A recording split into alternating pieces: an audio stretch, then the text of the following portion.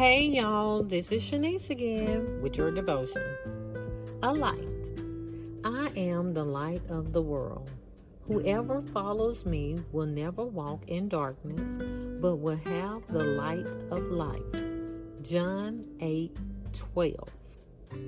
Do you sometimes feel like a blind man wandering around through life? Not sure if you're where you should be in life or if your finances are quite like they need to be? Jesus knows the answer. He is the only one who can remove the doubt and make things clear. He said, He is the light.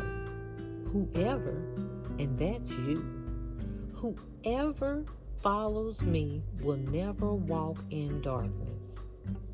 Where are you walking? Are you walking in the light? Do you desire to have the light of life? If so, follow Jesus. Have a great day.